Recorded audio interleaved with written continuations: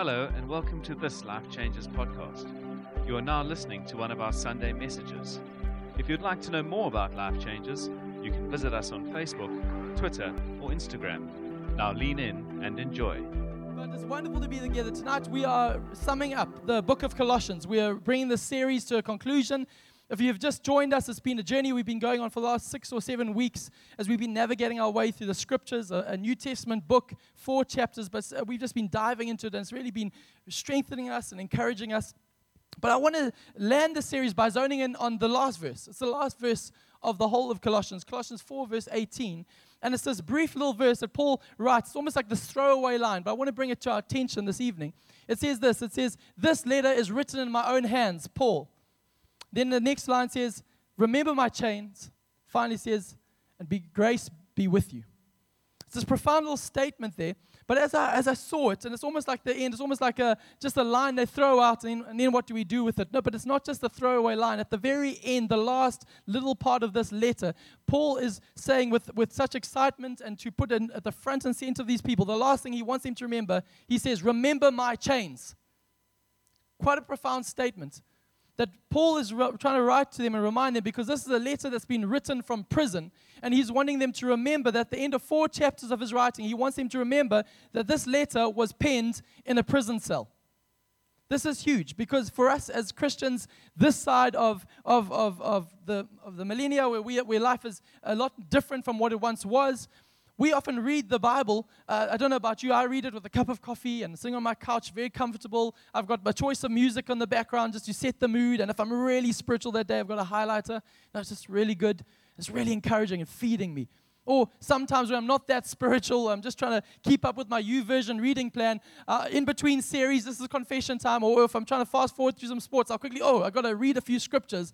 And I read it so quickly like that. And again, I'm not digging at us reading the scriptures, but I think sometimes we read it from this vantage point where we forget that this is not some text that's light and fluffy. This is a real sweat, blood, and tears book that was written to us. And this book in particular was written from a prison cell. It was written by a man whose wounds, while these words are being written, were festering wounds. There's a man who probably hadn't had a shower for weeks. The last time his body touched water was when he had been shipwrecked on the way towards his prison in Rome. This is a man who's writing this, probably in a cold, hard floor, hungry. A man who's been vilified and abused falsely.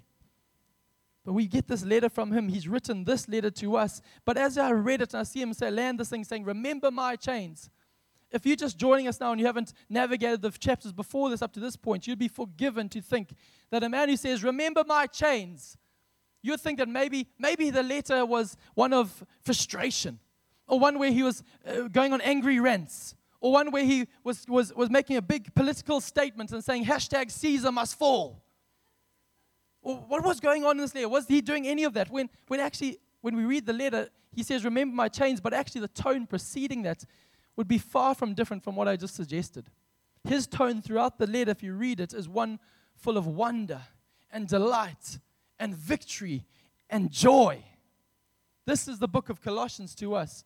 So much so that when I read this man, a man in prison, he says, "Remember my chains," but I see the overwhelming tone of joy resounding from that prison cell across the millennia to my heart here and now. That's a man that I want to learn from. I don't know about you. I want to learn from a man who's seen it and done it and lived it and still is holding his heart in joy. I want to listen to that sort of man. So much so that this evening I want to land this book, the series that we've been on, by reiterating a few main thoughts for us. But I've entitled this little sermon, and I've called it "How to Have Joy in Your Prison." How to have joy in your prison. Now, I took a swig of water just to give you a chance to realize I did not say the word "how to have happiness" in the prison. Now, you see, it might be semantics to you. It might be, come on, that's just right-click, choose a synonym for joy, happiness. You can just put those two together. No. There is a stark difference between the two. Happiness is a temporary emotion that can be stolen from you in an instant. No one knows this fact more than Sharks and Proteas supporters. Happiness comes and it goes very fast. I tell you, happiness is as fleeting as the petrol price at the end of every month. It's up one month, it's down the next. We never know where our emotions are going to be. It's as fleeting as Eskom's promises to us that load shedding is done. I'm not prophesying. Just being reasonable here. But jokes aside, I want to say when life is tough, when sleep is little, and I say amen at that with my child.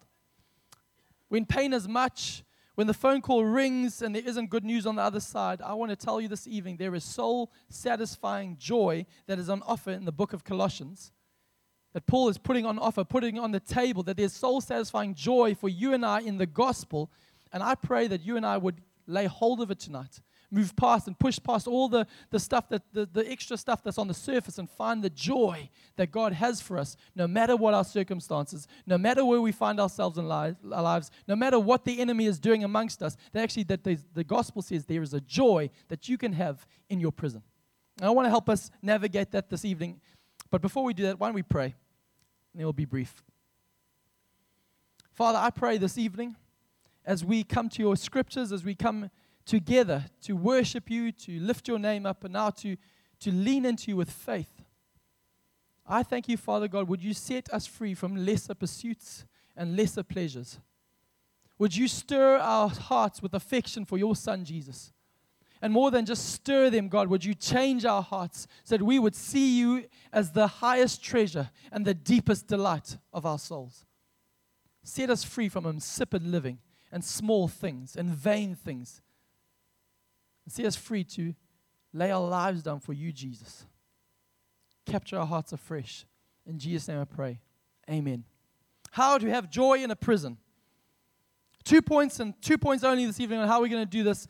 Paul is making claims that there's 2 ways for us to have joy in a prison, no matter what you're facing, what circumstances knocking at your door. Number 1 is this. We have to know that Christ is supreme. Christ is supreme. I tell a story about my varsity days, and yes, shock horror, I did go to university. I know, some of you are like, wow, it's amazing. I went to university, and went to university in Durban, and I was a freshly zealous Christian. I'd found Christ, and I was wanting to tell anybody and everybody who would listen about Jesus. And I was burning with this desire and this passion for Him. I had friends around me who had the same desires, and we thought we had a captive audience at university. So we got together and we prayed and said, Jesus, give us a strategy on how we can reach our university. So we prayed and we came up with this wise, profound strategy. Do you want to hear what it was? Hire a Yogi Bear suit. That's what we did. Yeah, we were one step ahead of the game here. Should be taking notes. What we did was we put on this bear suit. We thought this was genius, a way to break through the noise, to capture the attention of our peers at university. We hired a Yogi Bear suit, and we ching-chong chud for who would wear it in the stifling Durban heat. That was me. And we paraded up and down, disturbing lecture venues, going up into people, friendship groups and conversations. And what caused a greater stir was we put a little sign on the front of Yogi Bear saying something that would appeal to every student's heart. Free food in lecture venue 12 at midday. Now, we knew this was the way to students' hearts. And we caused a stir. People were taking selfies before selfies was even a thing. And they were so excited about free food that when we came to midday at lecture venue 12, we set up all the food on the one side and we waited. And the doors opened up and people just came. The room got so full, there was over about 200 people in the room. And we were a little bit daunted by this fact. We're like, wow, this is quite exciting. And we did what I call a good bait and switch. It's not an ideal way to do it. I know, I've repented of this. But we said, come for free food, but before you eat, you have to listen to me speak. They're like, ah. So I got on the table, and we said, we're going to show you a profound little video clip very quickly, and it's a deep one. This is from a spiritual prophet. His name is Will Ferrell. It's a joke, of course. But we showed a Will Ferrell movie, which was Talladega Nights. And there's a scene where they're sitting around a dinner table, and they're trying to discuss between them how they see Jesus. And it's in a very sacrosanct way. It's not in a really God-honoring way at all. But they're talking, and they're saying, no, I like to see Jesus as the Christmas baby, dear baby Jesus. And it's got quite some humor to it. I'm not recommending the movie. That's just what we did. But we showed this, everyone laughed, tried to make the connection. Then I got up and I said, how do you see Jesus? There's all these different opinions and different thought processes, but I said today I want to take the excuse away that you've never heard the truth about this man. There's so many different opinions about him, but I want to tell you who we see Jesus from the Word of God. He is the only way to the Father. He is the only way. He is the ultimate truth. It's Jesus and Jesus alone. It's the only way you can be saved. So we declared it, we preached it, we made an offer to people to respond to the gospel. 3 things happened that day. The food was all eaten afterwards. Secondly, many people came to salvation. And thirdly, we had a whole backlash of offended people who were ranting and raving that how dare you make such vicious claims? How dare you stand at a university, a place of reason and thought, and parade fairy tales in front of people? How dare you come? We're supposed to be tolerant of one another's thought. How dare you make those statements? And it caused quite a stir. But I want to tell you, when I had to wrestle with this response of people, because as somebody who likes to be liked, I didn't like it. But I realized there's a preacher once spoke about the Apostle Paul, who we're talking about, who wrote this letter from prison in the book of Colossians. They said, wherever Paul went to preach, revival or riots broke out. Either revival or he was arrested and tried to be stoned to death. And the preacher went on and said, whenever I go to preach, they just serve tea. And actually, there's a lady called Dorothy Sayers. She says something quite profound about what we as a culture have almost done to this idea of who Jesus Christ is. She says, we have very efficiently cut the claws of the Lion of Judah, certifying him meek and mild, and recommended him as a fitting household pet for pale curates and pious ladies. What an indictment.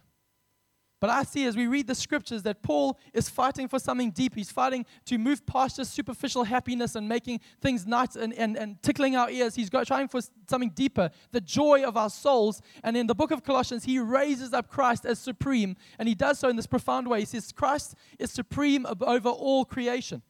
Colossians 1, verse 15 and 16.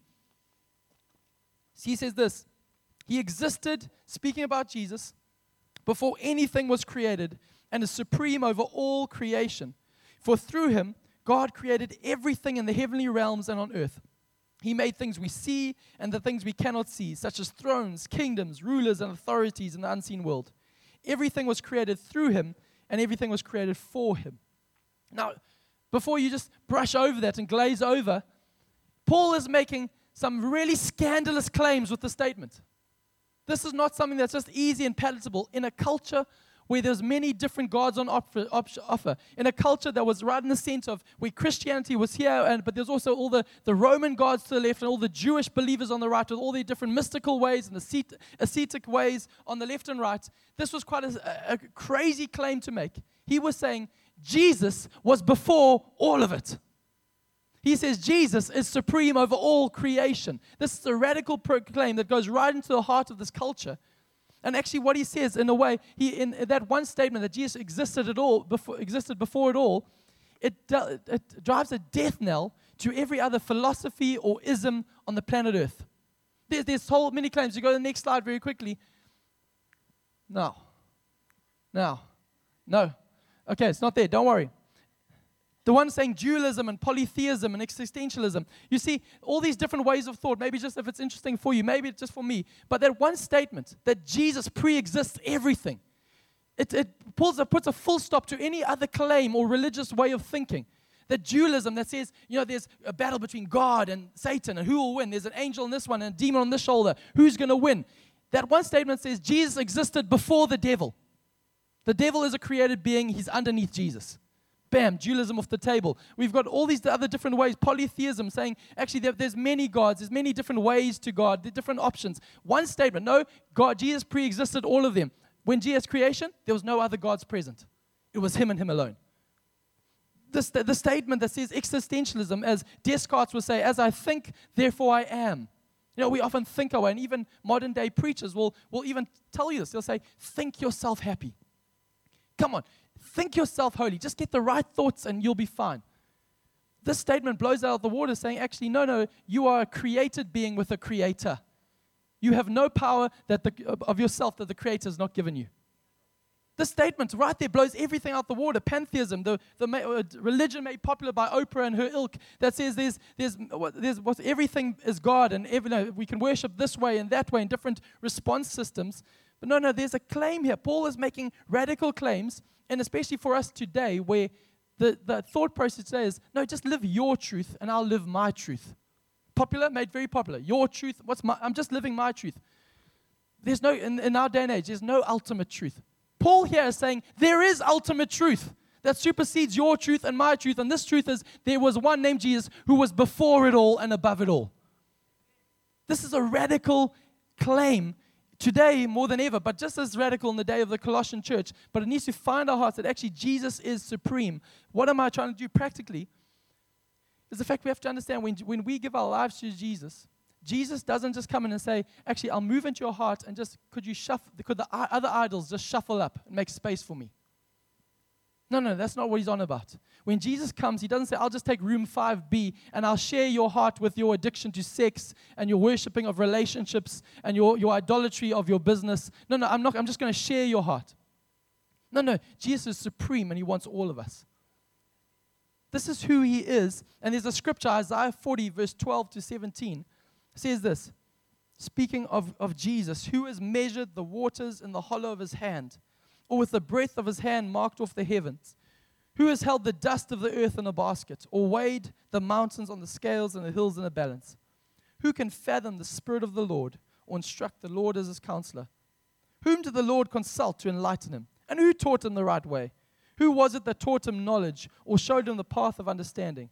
Surely the nations are like a drop in a bucket. They are regarded as dust on the scales. He weighs the islands as though they were fine dust. Lebanon is not sufficient for altar fires, nor its animals enough for burnt offerings. Before him all the nations are as nothing. They are regarded by him as worthless and less than nothing. You encouraged? Maybe you're sitting there going, I thought you were preaching about joy. I don't know how I reconcile those two. Let me help you there. Let me tell you why this should put joy into your heart. When I read texts like this, they remind me that he is supreme above all creation, supreme above the nations, supreme above all things. It put joy in my heart. Why? It reminds me that I and you are not the center. How relieving. We are not the center. We don't have to sustain it all. Here's the thought. The religion of our day, sir, ma'am, is not extremism on this left or right. The religion of the day is something called narcissism, which means I worship myself. My truth, how I respond, I am at the center. A navel-gazing people who are, which is exacerbated by social media, and we live for the approval of man. And I want to tell you, narcissism is exhausting. Image management is exhausting. We have to project that this is who I am, and I always got to project myself as stronger and better than I really am. If only my life was as cool as my Facebook status says it was. I tell you, with my new baby boy, I've posted beautiful photos of him sleeping, looking angelic, and everyone's like, wow, that child anointed. I haven't posted the photos of him screaming his lungs out at 1, 2, 3, and 4 in the morning most evenings. I haven't posted those because those won't really go down so well. Why? Because we all play the game. I want to show you the best version of myself, but it's exhausting. But actually, when we see him as supreme, we start to untie ourselves from being at the center. And the great news is that the sun rises and it sets at his command. The waves come in and the waves go out by the word of his power. I have nothing to do with it.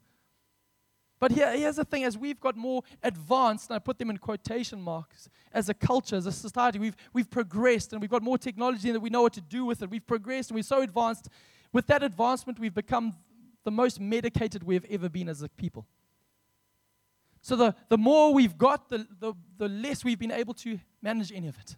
And we're falling apart at the seams. Why? Because we've people that have got drunk on our self-importance in the story. Here's the great news, and I'm fighting for your joy. You are not the center of the story. So freeing. Take a deep breath. Thank God. I want to tell you today, the great news is Jesus is not nervous. He's not in recession. He's not wringing his hands. He's not anxious about your business. He's not worried about the economy. He's not nervous about how your relationship is going. He's not stressed out in the slightest. He sits enthroned, and he is above it all, and he's in charge. This should fight for joy in our hearts. So are you exhausted? Are you burnt out? I want to tell you, here's the solution. You don't have to go for a spa treatment. You don't have to go for a weekend away. You don't have to just take a break. All those things are helpful, but can I tell you what you need? You need to bow your knee to Jesus. Bow your knee to Jesus. Then you'll truly live and you'll find grace. But I want to tell you, Paul goes on and says, not just is he supreme above creation, he says he's supreme above all power. And this thing's profound. The letter was written in AD 62. This letter in prison written in AD 62 to a people who drunk on their own importance, who are having lovely discussions about Jesus, how he fits in with the pantheon of Roman gods, and how we can relate to Zeus and the people here, and how we can bring in some Jewish practices that will make us a little bit more holy, a little bit more righteous, going after secret wisdom and making ourselves at the center of the story. Paul writes this letter fighting for their joy, saying, it's not you, there's one more supreme. His name is Jesus. The profound thing is, AD 62, this letter is written. AD 63, just a year later, the Caesar of the day named Nero launches a state-sponsored terrorism upon Christians that would have made ISIS's terrorism look like Teletubbies.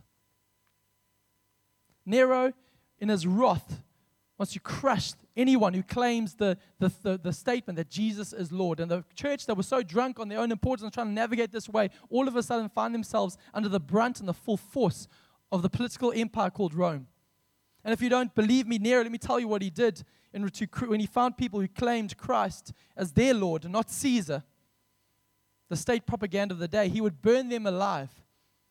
Stories of him having them sewn into skins of wild animals and then given to dogs to tear apart.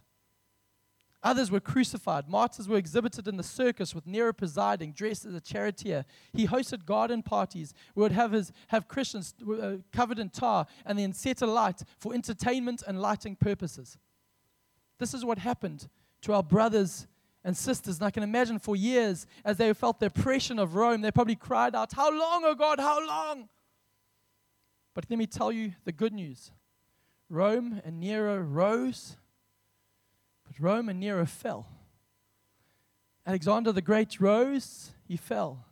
The Russian empires rose and they fell. Again and again, people group Nazi Germany rose, but it fell. But let me tell you, a little man from a town called Nazareth named Jesus, his fame has just grown and grown and grown and grown and grown and grown and grown. And the great news, the good news for you and I, is not only just Jesus' name is being exalted. He's also told us that actually anyone who's aligned with him, their stories will never be put out, because the church will advance, and he says the gates of hell will not prevail against it.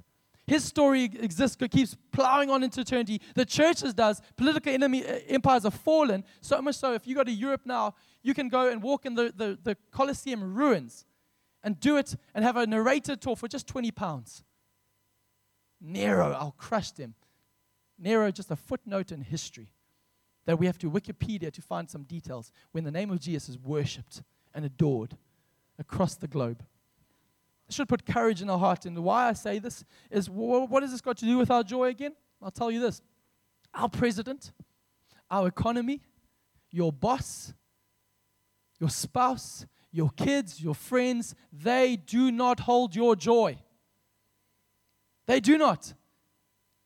The problem is what happens when we put our kids at the center and they are the ones who are going to determine our joy, going to determine our happiness. The problem with that is when your kids do well, oh, you are thriving so good. But when they fail you, when they let you down, when they don't respond the way you think, you come crashing down with such brokenness and despair. When your spouse lets you down, then you're finished because you're all over. Because actually, our breakthrough and our freedom is not actually, God, would you change our government? God, would you change the country? No, God, change my heart so I see you supreme. This is how you have joy in a prison.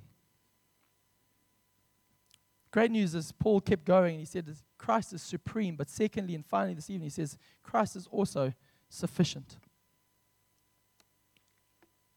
Paul goes cosmic and declares Christ above all powers and principalities, all rulers and dominions, all of creation. Christ is above it all, before it all, over it all, and will end it all. And then he majestically zones in on you and I. And he says, let me tell you what Christ is for you. He's also sufficient. He's enough for you. Colossians 1 verse 20, the second part of it says, Jesus made peace with everything in heaven and on earth by means of Christ's blood on the cross. One theologian once said that actually if you cut the Bible, it bleeds the blood of Jesus. What does he mean by that? Actually, there's an error the way we even read the Bible. We read the Bible, sometimes we read it with ourselves at the center. I'm the first one to admit this, my guilt to this. What do I mean by that? We've been sold stories that make it palatable and easy to remember. We say, the Bible is the basic instructions before leaving earth. B-I-B-L-E. That's the book for me. It's nice and cute. The problem is with that, we think that we start being sold ideas that this is the roadmap to your life. When actually, the great news of this story is not that I'm at the center, it's that Jesus is the center of the story. This is a roadmap to Him. To Him. So much so, we've done the error. We read the story of David and Goliath, and we'll go, I'm David. I'm the hero in the story. Goliath is my problems. And if I just get the right stones, if I do the right thing, then I can overcome the enemy. Can I tell you, the true reading of that scripture, Jesus is David. The enemy is Goliath. You don't know who you and I are? The brothers who are scared for our lives, hiding in the hills, watching David from a distance, going, go David! We back you! And when David wins the victory, we run and going, we won! That's who we are in this story. Because this book is about Jesus, not about us. It's a scarlet thread that if you cut it, it bleeds the blood of Jesus. On every page, this book, from page 1 to the very, very end, is telling you that His blood is enough for you. You don't believe me? Let me prove it. There's a story in Genesis chapter 22. It's an incredible story, majestic story of a man named Abraham who's had this promise from God. You're going to have a child. For many years, he waits and waits and waits, and nothing happens.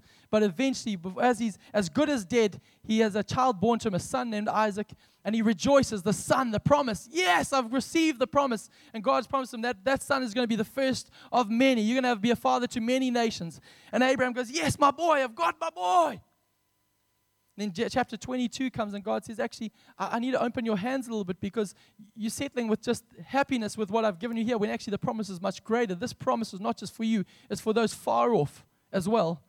So he says, Abram, I want you to take your son, your only son, go up the mountain I will show you, and I want you to sacrifice your boy to me.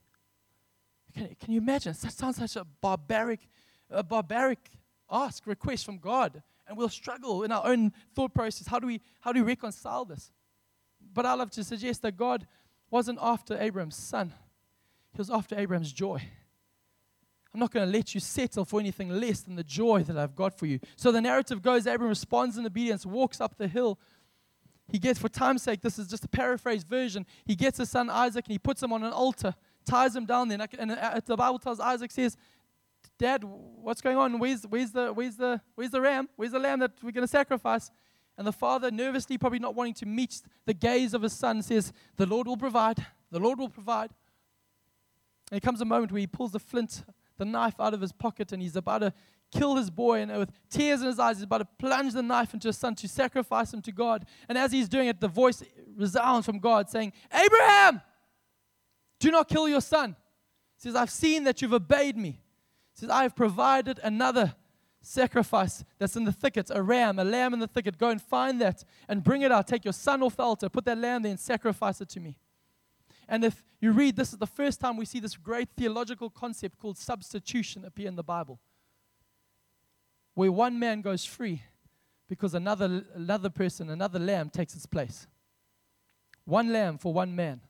The story goes on in the book of Exodus. We arrive at a place where the people of God in Israel have been taken on down to Egypt.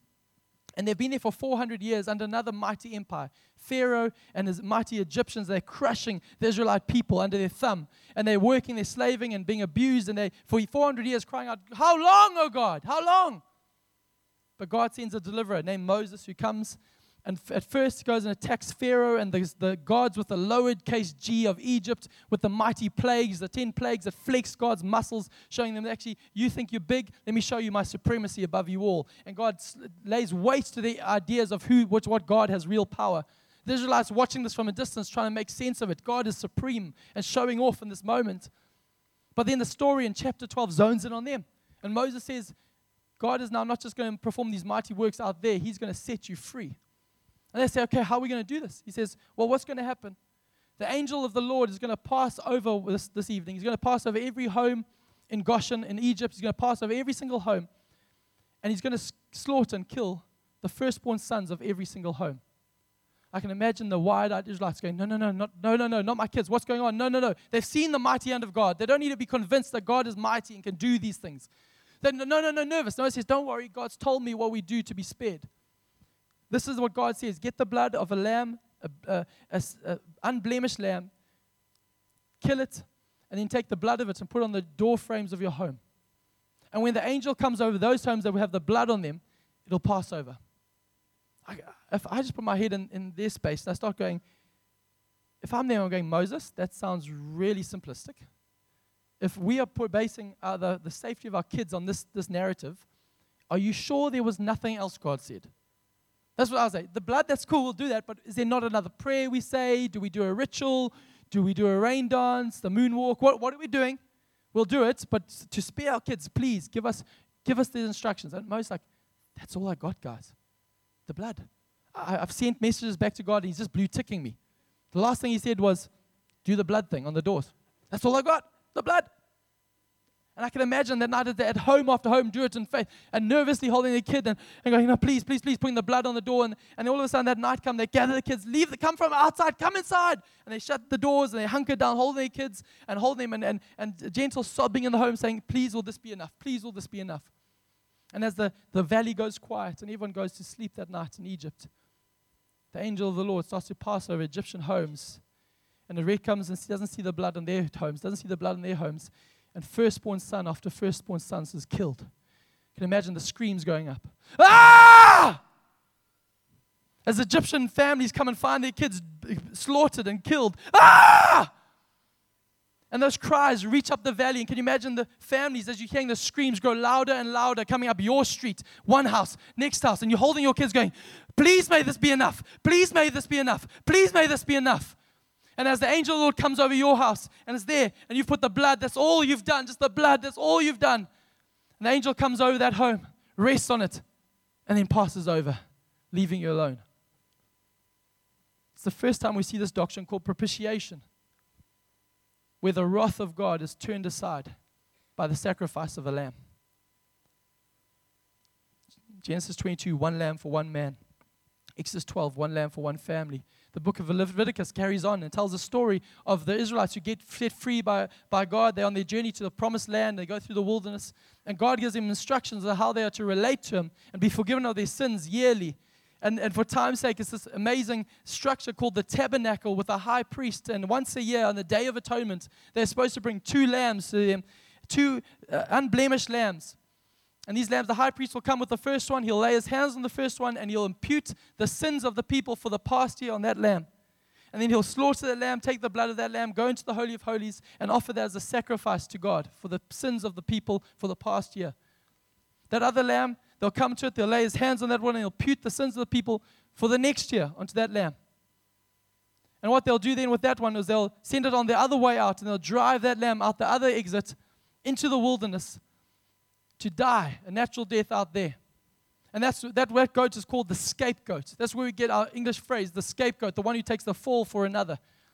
The past sins and the future sins of the people are done on those lambs. You see, the story is profound. We see Genesis 22, one lamb for one man. Exodus 12, one lamb for one family.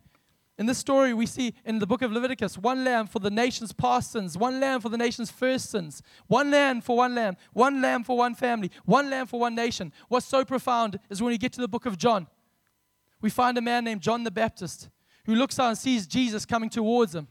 And the first recorded statement from John the Baptist about Jesus is this statement. John says, "Behold, the Lamb of God who takes away the sins of the world."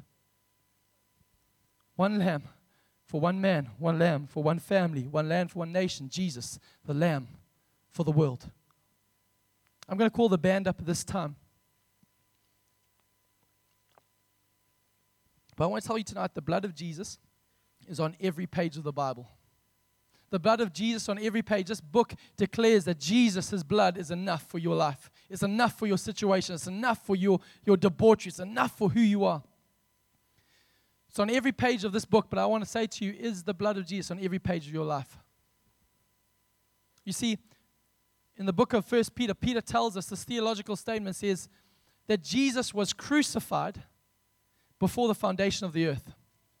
He says this, the Lamb of God was slain before the creation of the earth. This is so huge that actually, yes, Peter tells us that Jesus did die a death. This is not some mythological thing or some just like an example. No, Jesus died as God. He died before our very eyes. As Peter wrote in Acts 2, he died a literal death and then rose again. It literally happened in the physical.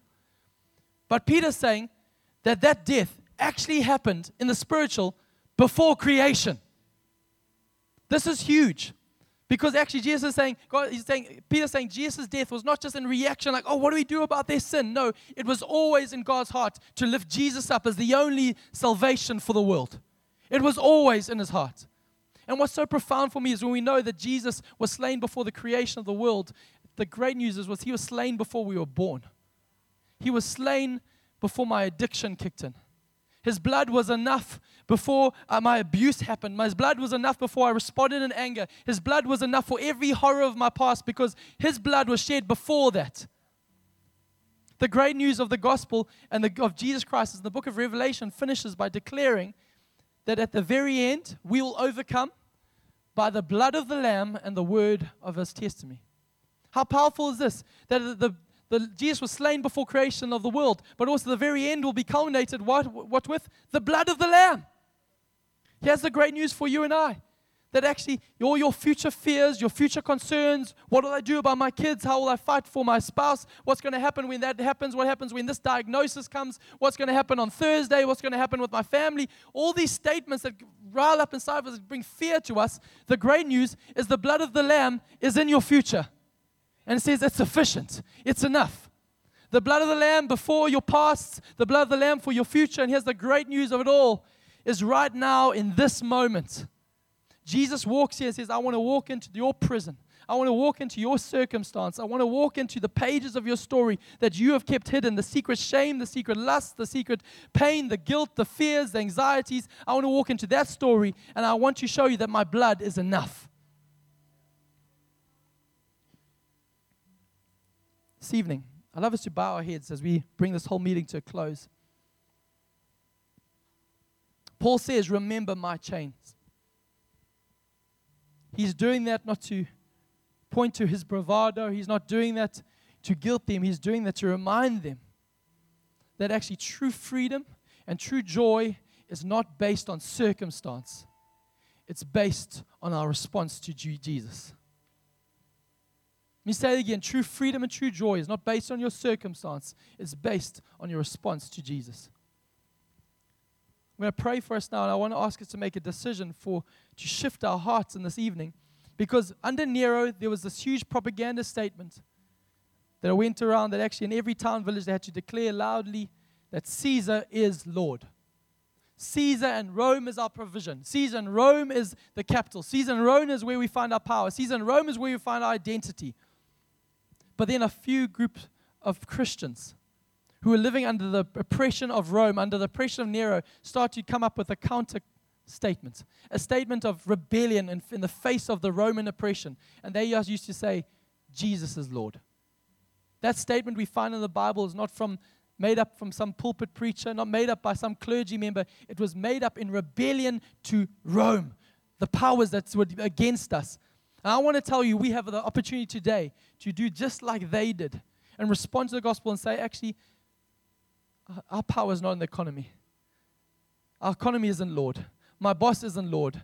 My family isn't Lord. My sin isn't Lord. My fears aren't Lord. Jesus is Lord. And we get to step aside and allow him to take the throne of our lives again because he is supreme. We just get to choose, will he be supreme in our story? Tonight, I want to ask us, with every eye closed, if you're here tonight and you've been living far away from the story, you've been living as the center of your story, trying to make it happen, I'm going to ask you tonight, if you're saying tonight, I need to trust the blood of Jesus for my life, whether it's for the first time or the 100th time, I'm going to ask you to do something bold. Would you stick up your hand so I can pray with you? Thank you, sir. Thank you, thank you, thank you. Is there anyone else? Fathers, these hands go up. We know that hands don't save us or hands don't do anything. It's the faith in our hearts. These, as we lift our hands, then a small response to say, Jesus, I need you. I thank you, Father, in response to that, you pour out your Spirit You awaken souls from dead things. You convict us of sin, and God, that we would turn and follow you, Jesus. I thank you that tonight these men and women are making you supreme. And they're saying, Jesus, you're sufficient. I thank you for that, Jesus. I thank you for that, Jesus, for these people. Why don't we stand to our feet together tonight? I'd love us as a people, as we bring this series to a close, to declare one more time with our voices in song, just that chorus of Jesus, Jesus, your name, your name. But why don't we, before we do it, lift your hands to Him tonight. Father, I thank you right now. My prayer at the beginning is the same at the end. Set us free from lesser pursuits, Jesus. Set us free from lesser pleasures. Would we see and savor you as the supreme, sovereign, sufficient God? There is none like you, Jesus. We're a people who have been marked by you, and we cannot go any other way. I thank you that tonight we would know that you're above it all, and you're with us in every single season. Right now, Father, I thank you that you are giving us a manual how to have joy in a prison. And I thank you, Father, right now you're setting the captives free from self-inflicted prisons of shame, of guilt, of sin, as we turn our eyes to you afresh.